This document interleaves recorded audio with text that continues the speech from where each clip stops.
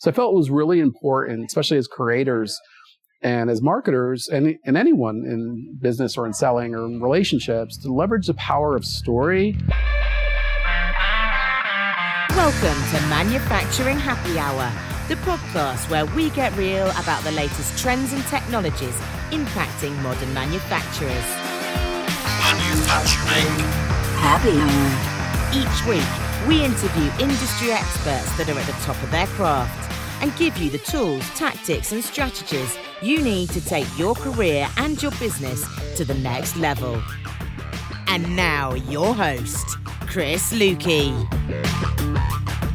Hey, what's up? It's episode 145. Today's episode is all about how to break through the noise and build trust with storytelling in manufacturing. Our guest this week is James Soto, the CEO of Industrial Strength Marketing, a full-service B2B industrial marketing agency. Now, I learned about James in industrial last year leading up to IMTS in 2022, that massive every other year conference hosted by the Association for Manufacturing Technology. And since then, we've collaborated on some video content and live events through the Manufacturing Champions community. It's been pretty cool, and I recently had an excuse to head down to Tennessee. More on that in a second. So we recorded this live at Industrial Strength Marketing Studio in Nashville, and I plan on doing more of these on-site, in-person interviews at various destinations. Anyway, here are 3 things you can expect from today's episode. First, we'll get some background and kick off with a very Nashville-centric start to this interview. Second, we talk about building trust in storytelling as we reflect back on a mastermind event that we were both recently a part of.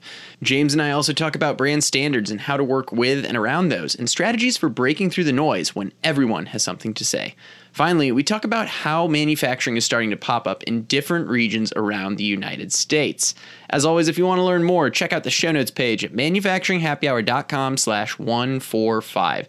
That'll take you straight to this episode where you can connect with James, learn more about industrial strength marketing. And before we dive in, I do want to do a little quick announcement. I mentioned I'm traveling more. I'm doing these on-site interviews. I'm also traveling to do more keynote speeches as Manufacturing Happy Hour approaches our, let's say, our official 150 episode mark and close to 200 episodes if you include bonus episodes.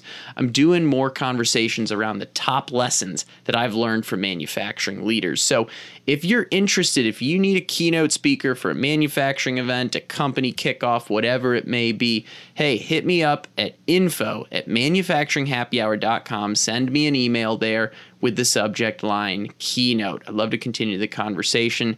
I've said it before, and really the goal of this podcast is I help manufacturers tell their story to their ideal audience. And if I can help your manufacturing organization articulate its story, I'd love to do that and come on site and speak with your team. Anyway, with that, let's meet up with James Soto in Nashville, Tennessee for a straight up bar crawl of an episode. And you'll see what I mean by that in just a second.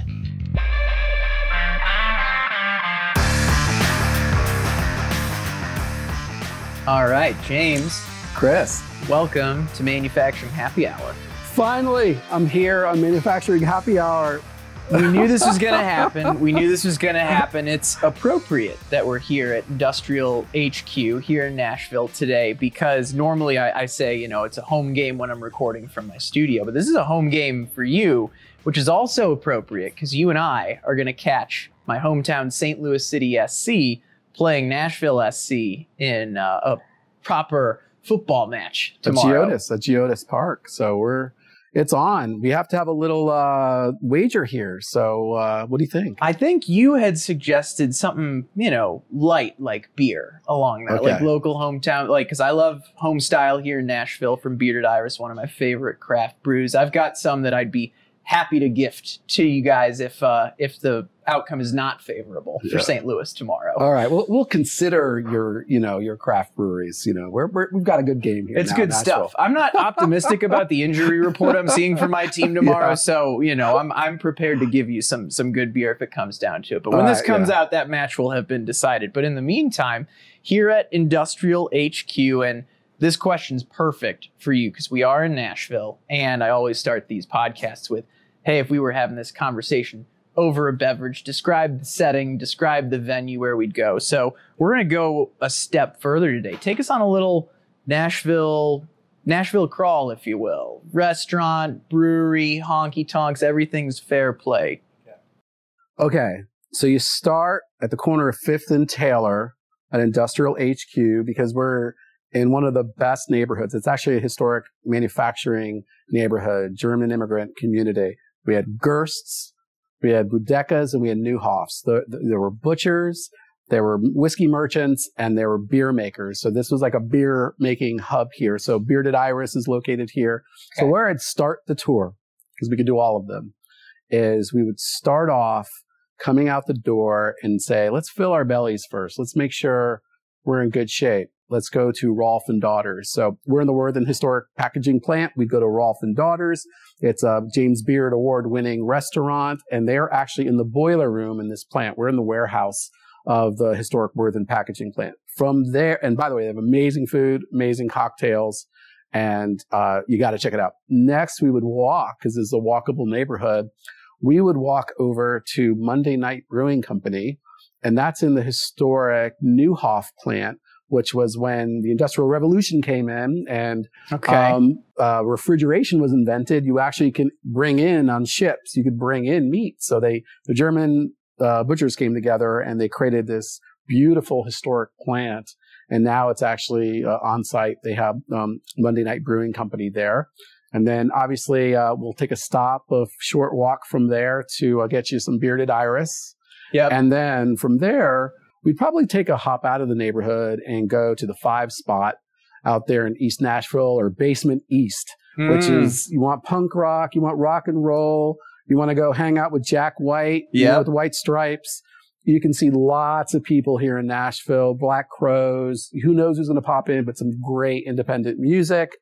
And that would be a good day, but I would take one more stop. Okay. And we should talk about this. This is quite the crawl. We should talk about this.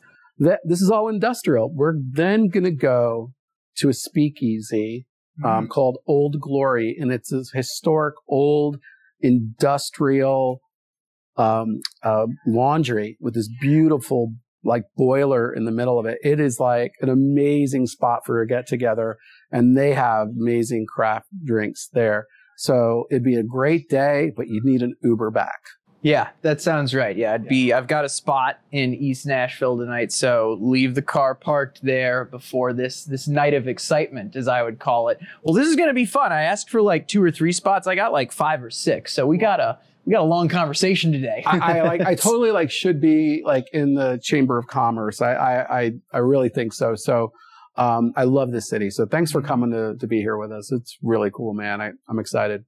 Good to be here. Well, you know how this show goes, right? Candid conversations as if you're having drinks or dinner with someone. So let's, first questions as if we're sitting down for our meal at Rolf and Daughters, as you were saying. So, I have a question for you. Industrial strength marketing. You and your team popped on my radar last year, right before IMTS. Yeah. But you've been doing this for 2 decades, since like 2003. So, what were you focused on back then, and how have things expanded? We kind of want to get to know you and your business first. Yeah. So in 2003, think of where we were. I came in out of the 90s in the information industry, going from analog to digital. You think 94, Yahoo was formed, 98, Google was formed. And right around like the millennium 2002, I was approached by Thomas Publishing when they were converting from industrial directories and print to digital, and they needed people with digital DNA. So I worked my way through college on the plant floor. My father was in manufacturing 42 years. And when I was there helping them transition to digital, I saw a major problem in the market. Like marketing was like missing, mismanaged, or misunderstood. There was not a relationship and understanding of the change. And Google was transforming how industrial buyers and suppliers connected. So I saw like there needs to be an agency. I couldn't see an agency that really unapologetically focused on the industrial sector. And people thought I was crazy, but it was such an unaddressed market. I said, industrial strength marketing. I love the name. It's in our name. It's what we do. I formed the company, and it's just been amazing from there. But it was really helping leaders address the issue of how they grow their business, in a new age of how folks are going to connect. So how to grow your business via digital. So what did that look like back in the beginning? Because now I see you guys doing a lot of videos, but I'm just going to assume it wasn't as video centric back then. No, the sector wasn't video centric. As a matter of fact, we were formed to transition industrials from traditional to technology based marketing. Like I came up, programming, Commodore VIC-20s and computers and coding.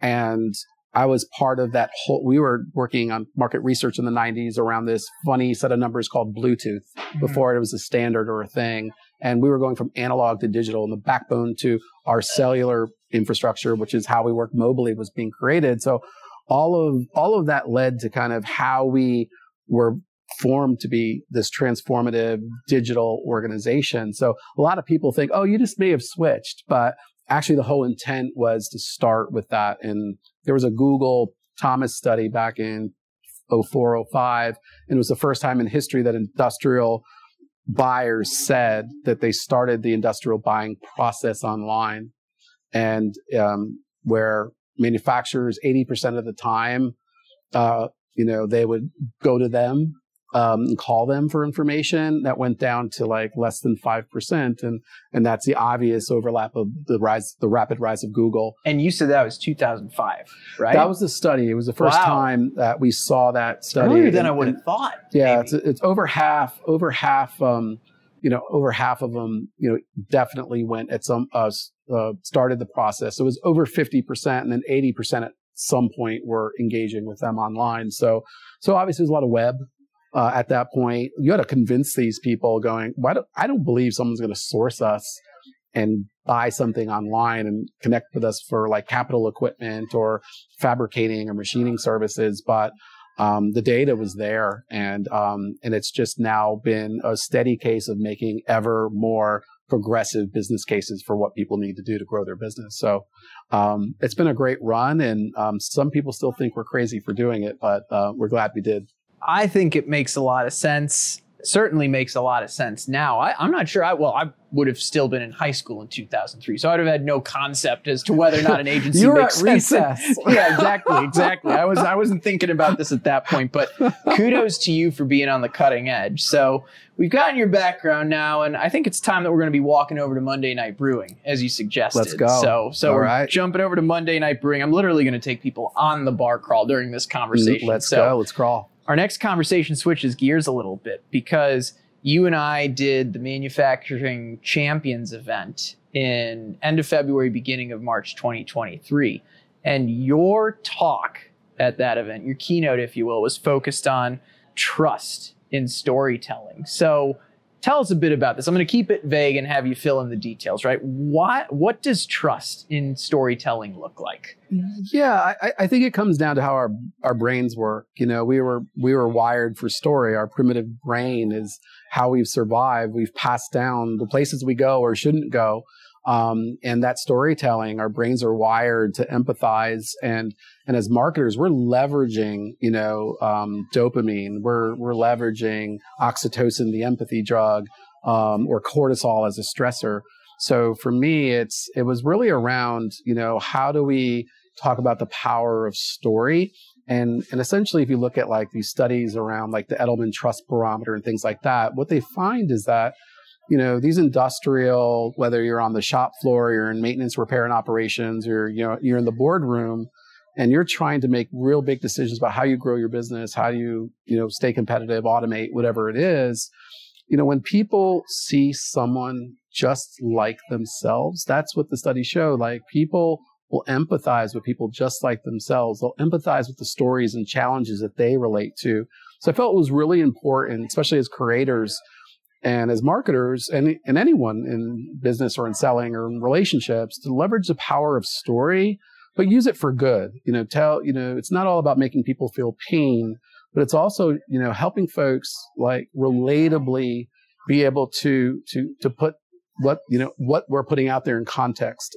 And I think that's where the power of story came in, and where I thought was really important at the Manufacturing Champions was to just call out the fact that this is all a story in progress. And kudos to you for setting up the Manufacturing Champions. It's an event I'll never forget. It was it felt like a weekend, remember, the whole Yeah. time. Yeah, we kept referring to the mastermind as like a weekend event, and like event planning is what I do. I love throwing events. It was like the classy. It was all awesome. the manufacturing champions pitched in to make it what it was.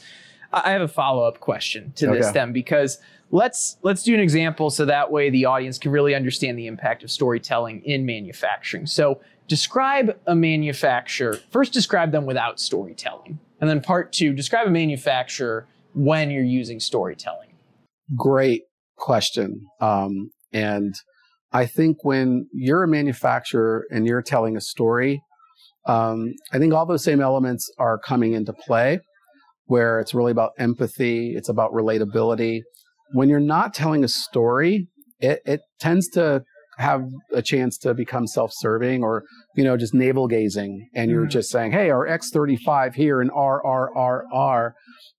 If you're just putting out information, that could be very helpful. But one of the things that actually motivated me in the business case I made internally to myself and others and, helping to seed industrial studios was that I saw the definition of what an industrial, like literally the definition of industrial video, what's this format of educational content that's not really meant to be creative, but pragmatic. It's not known for its creative qualities. And, when I looked at that definition, I flipped the bird and said, F that. Yeah. It's like, no, that's not what it needs to be. And, so we, worked with Jim Olin, just had a melding of the minds, dreamer, storyteller, entertainer, and just really looked at that whole issue of how are we going to break through the noise? How are we going to be able to tell stories? Because people are bombarded by content, and we've got to entertain people. We've got to put out interesting content. It can't just be pragmatic and not creative. It's got to be interesting, and you don't want to regret that you're watching something. Yeah. We have to put out content that people want to watch, and we built a team and we built a mindset to break through the noise, have everything we do as manufacturers is content. So in answering that question, what that means for manufacturers is that difference is if you're telling that story, people empathize with the challenge they face, how you overcome that machining challenge. And then it's almost like the case study is being revised because you don't want to say problem, solution, result. So it becomes rote versus, wow, it was great to see that behind the scenes story. It wasn't just the fact that you do something, it's the how you get to it. And I think people relate to that more. Yeah. Yeah. Take us through like a quick example real quick. How do a lot of manufacturers tell their story and then flip it on its head? Like it could be a quick 3-sentence story as well. Because most of them aren't really telling a story per se. It's like feature, benefit, etc.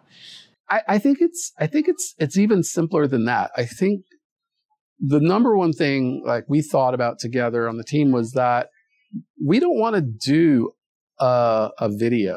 We don't want to. We want to do something that's going to have an impact, on the business. It's going to have a creative, an like the creativity has to come out. Yeah. And then it has to also serve the audience. We want to have a strategy around that. And fighting for the audience is so important because if they get what they want, your creative juices are, are flowing.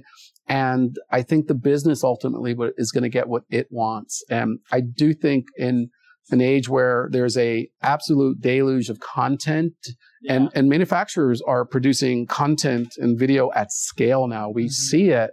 It's going to be a point where you're going to see resistance if these manufacturers do not find ways to do things differently, because it's just going to be more, oh, here comes another marketer. Like you really have to think through that value, entertaining, educational, and interesting equation. We're going to jump to the next brewery. We're going to jump over to Bearded Iris for this next question because we're going to start getting even more candid. Okay, here. so I'll probably get more time here because you like that one more. So that's true. So we'll spend some more time at Bearded Iris. Well, I think this is another good question. We'll save a couple questions for Bearded Iris then. This is, what kind of noise are we seeing in the industry today then, right? Because we talk about how, 5 years ago when I started manufacturing happy hour, 5-6 years ago, whatever it was, right? I could post a video and regardless of what it was, it would have broken through the noise because there wasn't a lot of video being posted back then. That's not the case anymore. So you're talking about how we're bombarded by content now. So what kind of noise are you starting to sense in the industry? So what kind of noise? Well, there's volumetric noise. I do think there's the noise of insensitivity to the audience, to your point again.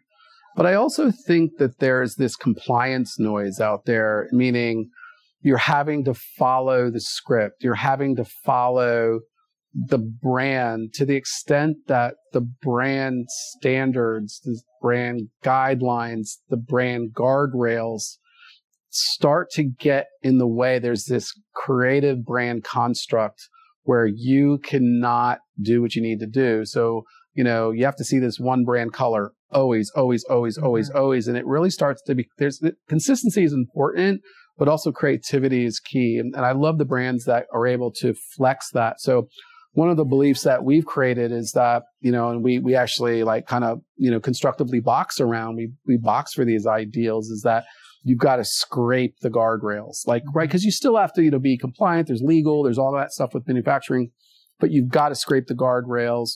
Again, this comes from Jim Olin and the team. They basically it's go hard, don't fly off the ledge. Man, sparks are flying off those metal guardrails. Sparks, you're zooming, you're taking your car down there and it's just flying and you're having fun and you're making good noise. And, and the sparks are exhilarating. And you can do that in subtle emotional ways to make someone feel something, to have an impact.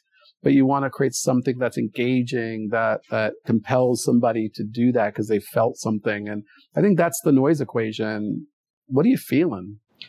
I really like that answer because you started off with, I think, one of the most fundamental things that's true. There's volumetric noise, right? There are a lot of people doing this now. It's not just someone who finally realizes oh yeah, we should be doing video. Everyone's realized that now. So there's the volume. But I think one of the number one takeaways from this podcast will be your comment around compliance noise, right? And scraping the guardrails, I think, is a great way to describe how to go about it, right? Because if it ends up being too scripted, it's very easy to sense when something's fake or when it's legal has their hands all over this and this is now a terrible video to watch. I'm sorry that I wasted 5 minutes of my life doing this. It's soul crushing. I think another thing we're seeing too is the relationship's transactional. So one of the things we were looking and we do most often is serial content.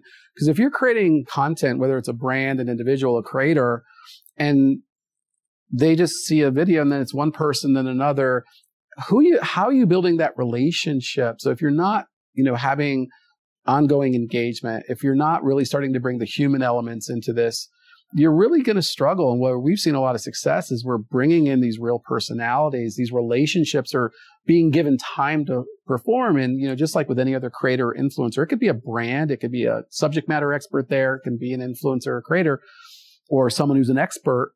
That's what you have to do. And so what we believe also in is longitudinal content strategies, because it takes time for these properties to go. And if you just keep doing a video, you're wondering why you're not getting any traction. And I think that's one of the superpowers you have, Chris, is that you've been in this game how many episodes now?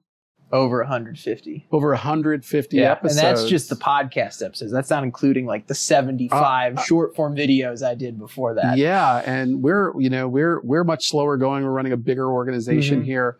And that's the power, because I felt like I've had a relationship with you before I even met you. And I respect you're one of the best in the industry here. I watch how you do your interviews going, man, I got up my game. So it just comes with practice, man. That's the main thing I got going for me. I do this 150 times, 75 times. It gets easier. That's what I tell everyone, right? The first interview should be rough. You're a pro also. I don't need to be telling you this, but for the beginner that's just getting behind the mic for the first time. It's like, you don't sweat it. Like, just you'll get better as you go. Just hit send, right? Just get it out. It's awesome. We'll be right back, right after a word from our sponsor.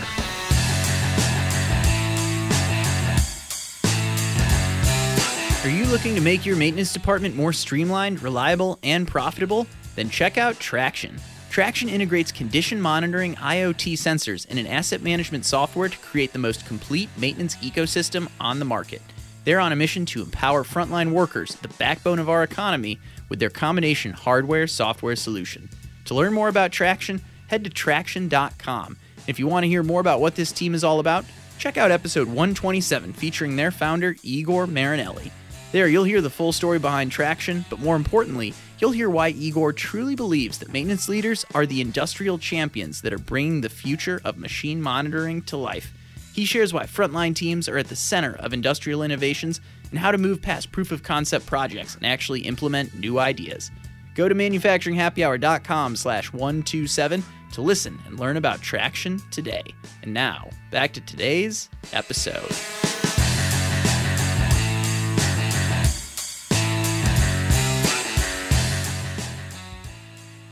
So now that more people are jumping on the bandwagon, and you've kind of given some good tips on what to stop doing and what to start doing with, grinding those guardrails a little bit. Any other tips for creating video that breaks through the noise for the audience out there? Feel free to get super tactful with this. Yeah. So I would defer to my colleagues on the tips. I think the number one tip I would give when it comes to, because I think the biggest issue we have is with ourselves and our self-consciousness, and the issues we have with ourselves. I think you go back. Number one tip I would say is do what your parents told you to do when you were a kid. Be yourself. Yeah. And that's tough. I'm still trying to be myself on my episode for industrial strength marketing that we do, because I really feel like there's the Bronx Puerto Rican in me. There's the industrial marketer in me. There's the guy that's, doing what I have to do here. And then there's just a silly goofball that at home that I'm the butt of all jokes at home. Sure. So I just think that if you can be yourself and really get good at it, that's what people relate to.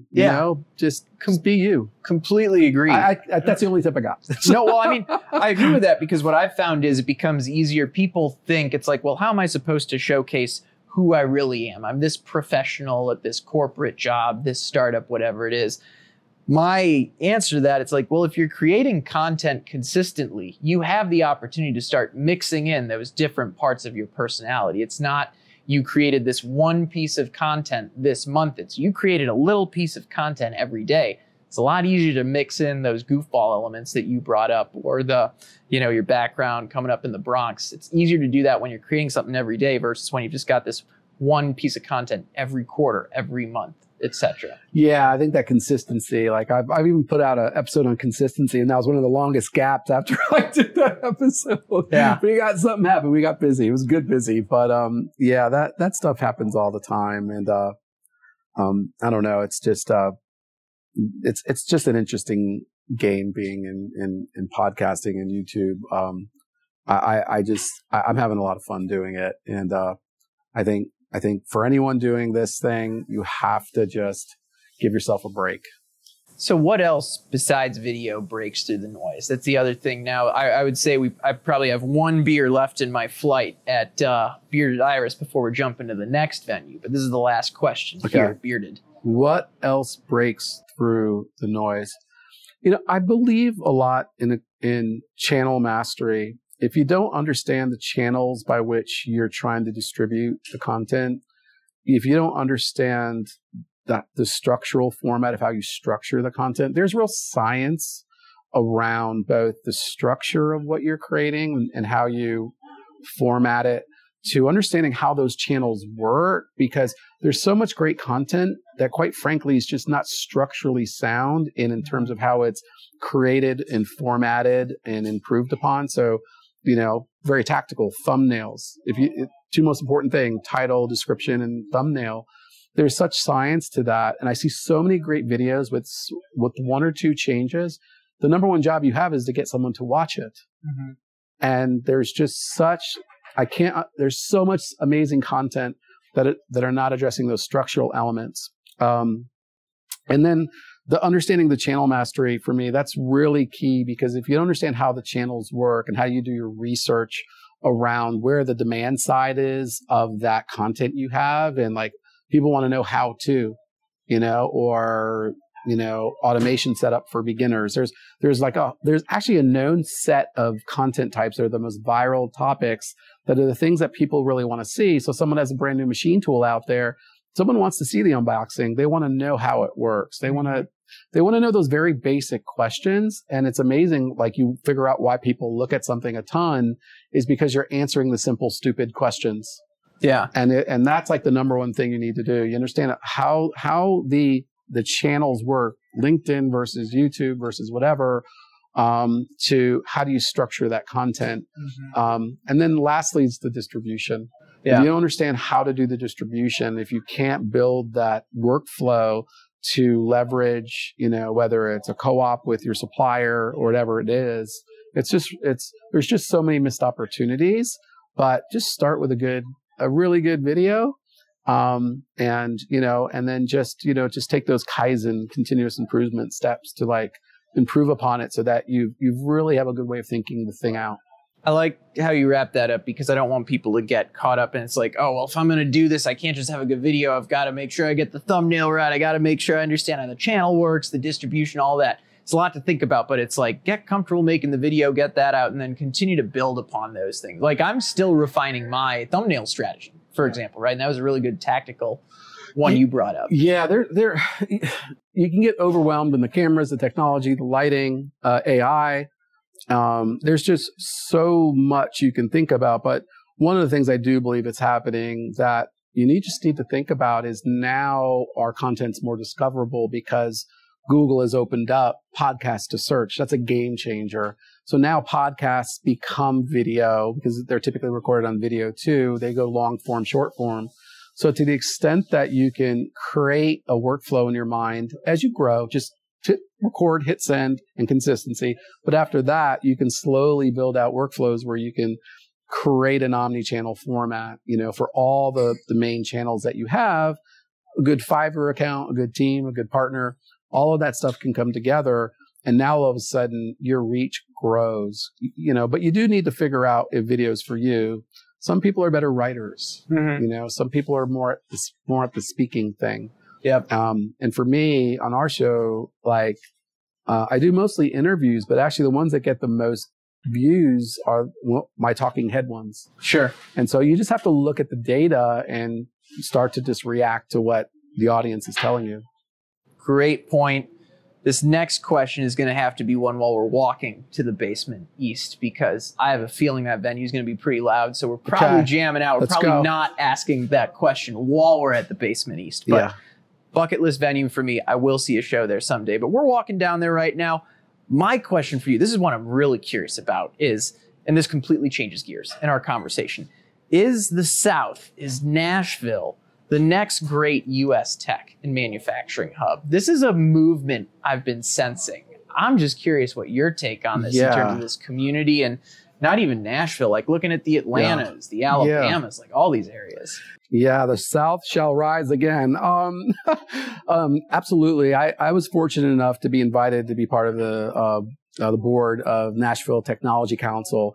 So this goes back a ways, but the vision back then, before it exploded, was for this to become Techville. So we had this Techville conference. We created, there was a creation of an entrepreneur center, and we just really exploded with digital entrepreneurialism. And so yes, there's been that trend. Oracle just announced they're moving one of their bigger headquarters here, and they're building across the river. We have the Blue manufacturing plant for EV transformation, in Memphis. And we are one of the top destinations already for automotive manufacturing.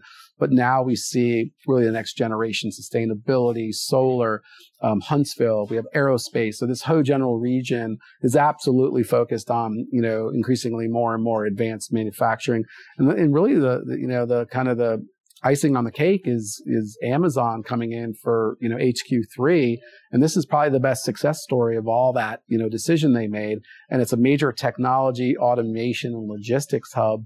And they're building a couple, skyscrapers down the street. One of them's done and the next one's still building. So, if momentum means anything, absolutely. This is a great destination and all kinds of digital activities happening here. Yeah, I'm interested to see how things change. We might just need to throw like a manufacturing festival down here at some point. Wink, wink. So.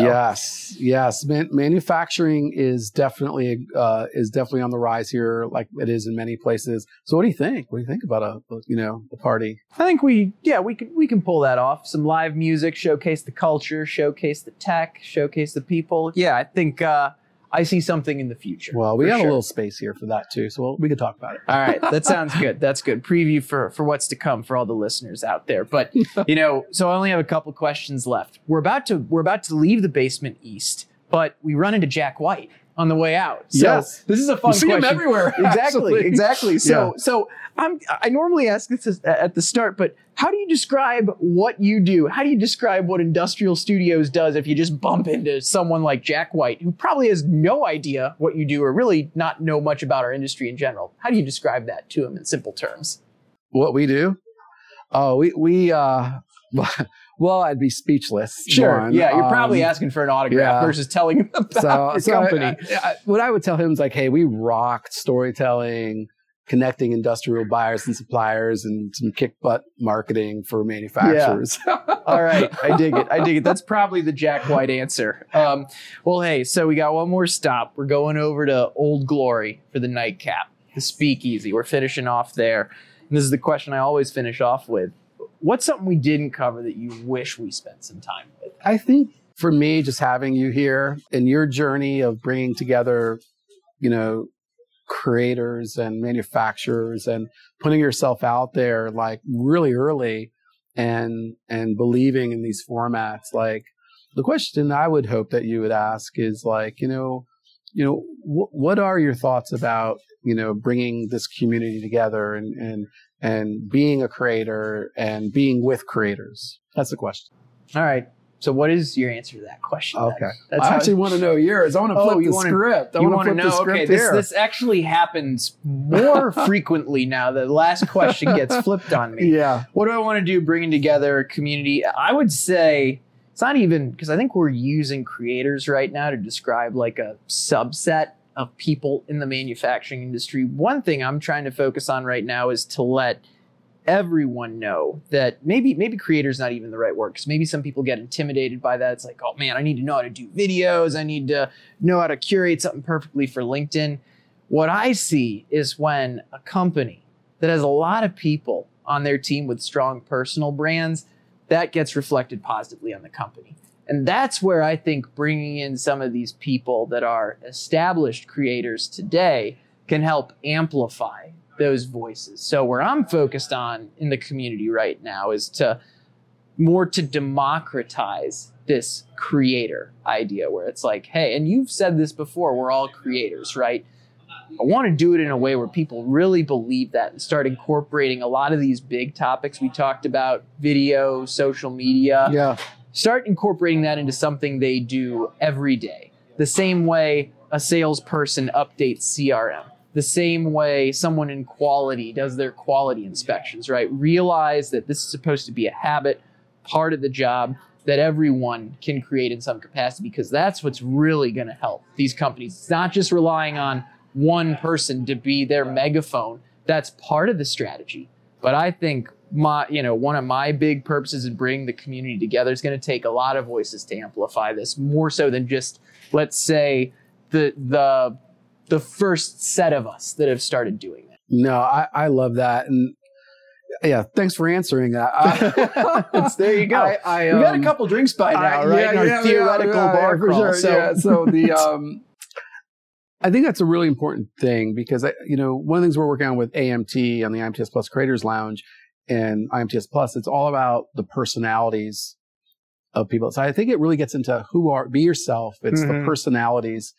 And I think when you look at these manufacturing organizations, because they're wrestling with how do they leverage we're the best ever to do this content. We're the best ever because we've designed and manufactured it. We're the experts in these things. Who can better speak to these things? So how do we get these personalities out there telling their own stories, telling the story of manufacturing? And I think further, as you look like what you do as someone who brings people together, is that, you ultimately have to think about it. What are we really dealing with? By definition, a company is a group of people. And business to business and industrial to industrial is all about people. Mm-hmm. And I believe personally, when we define who we are, why do we founded industrial strength marketing, industrial marketer, industrial studios, all this fun stuff, great. But, we call ourselves industrial because that's why people do business with us. But really more than that, I'm a big by definition guy. By definition, one of the subsets of the definitions of industrial is a person engaged in industry. Mm-hmm. And what I'm trying to do, and I think what a lot of us are trying to do, is to get people to embrace their inner industrial as that person engaged in industry. You literally can be an industrial. Yeah, I hear you. And I think that's really where I think, in one sense of the word, we're really trying to embrace that, mm-hmm. own it, be at peace, but ultimately celebrate it. And I think that's where I think if we can self-identify as industrials, and we can be comfortable telling our stories and sharing our expertise and the personalities out there, I think we can start to expand that definition of what a creator is. Yeah, I like that. And I think there's one thing I like about the way you described it is I think of it just not as a spokesperson for a company per se. It's a spokesperson for the industry, right?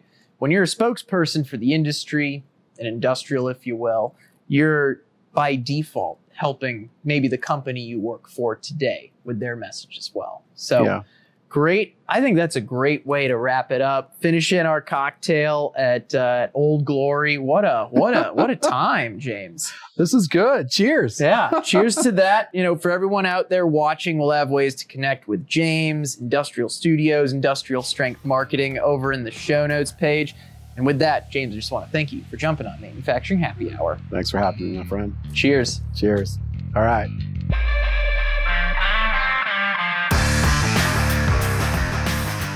Hey, thanks for listening. I'll say up front that unfortunately St. Louis City SC lost that soccer game. It was a good game. It was a fun time hanging out with James. But anyway, thank you all for listening. Thank you, James, and the entire team at Industrial for bringing me down to Nashville. That was a ton of fun. Like I said at the start, if you want to learn more, if you want to access any of the resources, connect with James, connect with Industrial Studios, go to manufacturinghappyhour.com/145. I also have links to every single bar, brewery, concert venue, restaurant that we rattled off at the beginning of the episode. So if you're making a trip to Nashville sometime soon, show notes page can be helpful for that as well.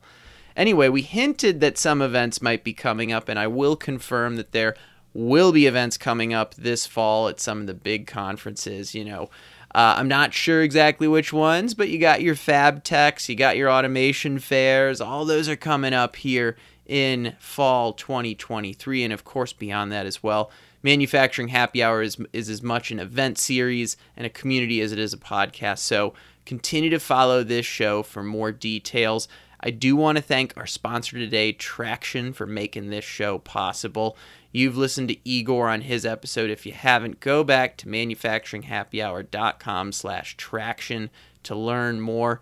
And then finally, hey, if you are looking for a keynote speaker to talk about all the things that manufacturing leaders are sharing and are front of mind, and to give your organization, your sales team, your management team, whoever it is, give them a great perspective on what's taken place in the manufacturing industry, well, hey, I'm happy to present on the top 10 lessons from over 100 interviews with manufacturing leaders. Soon I'm going to need to make it the top 20 from the top 200 interviews. But if you'd like to book me to speak, do that by emailing me at info@manufacturinghappyhour.com with the subject line keynote. Would love to collaborate with you and your organization. And with that, thanks so much for sticking around. Stay innovative, stay thirsty. We'll catch you again next week. Cheers. Thanks for listening to Manufacturing Happy Hour, powered by the Industrial Network.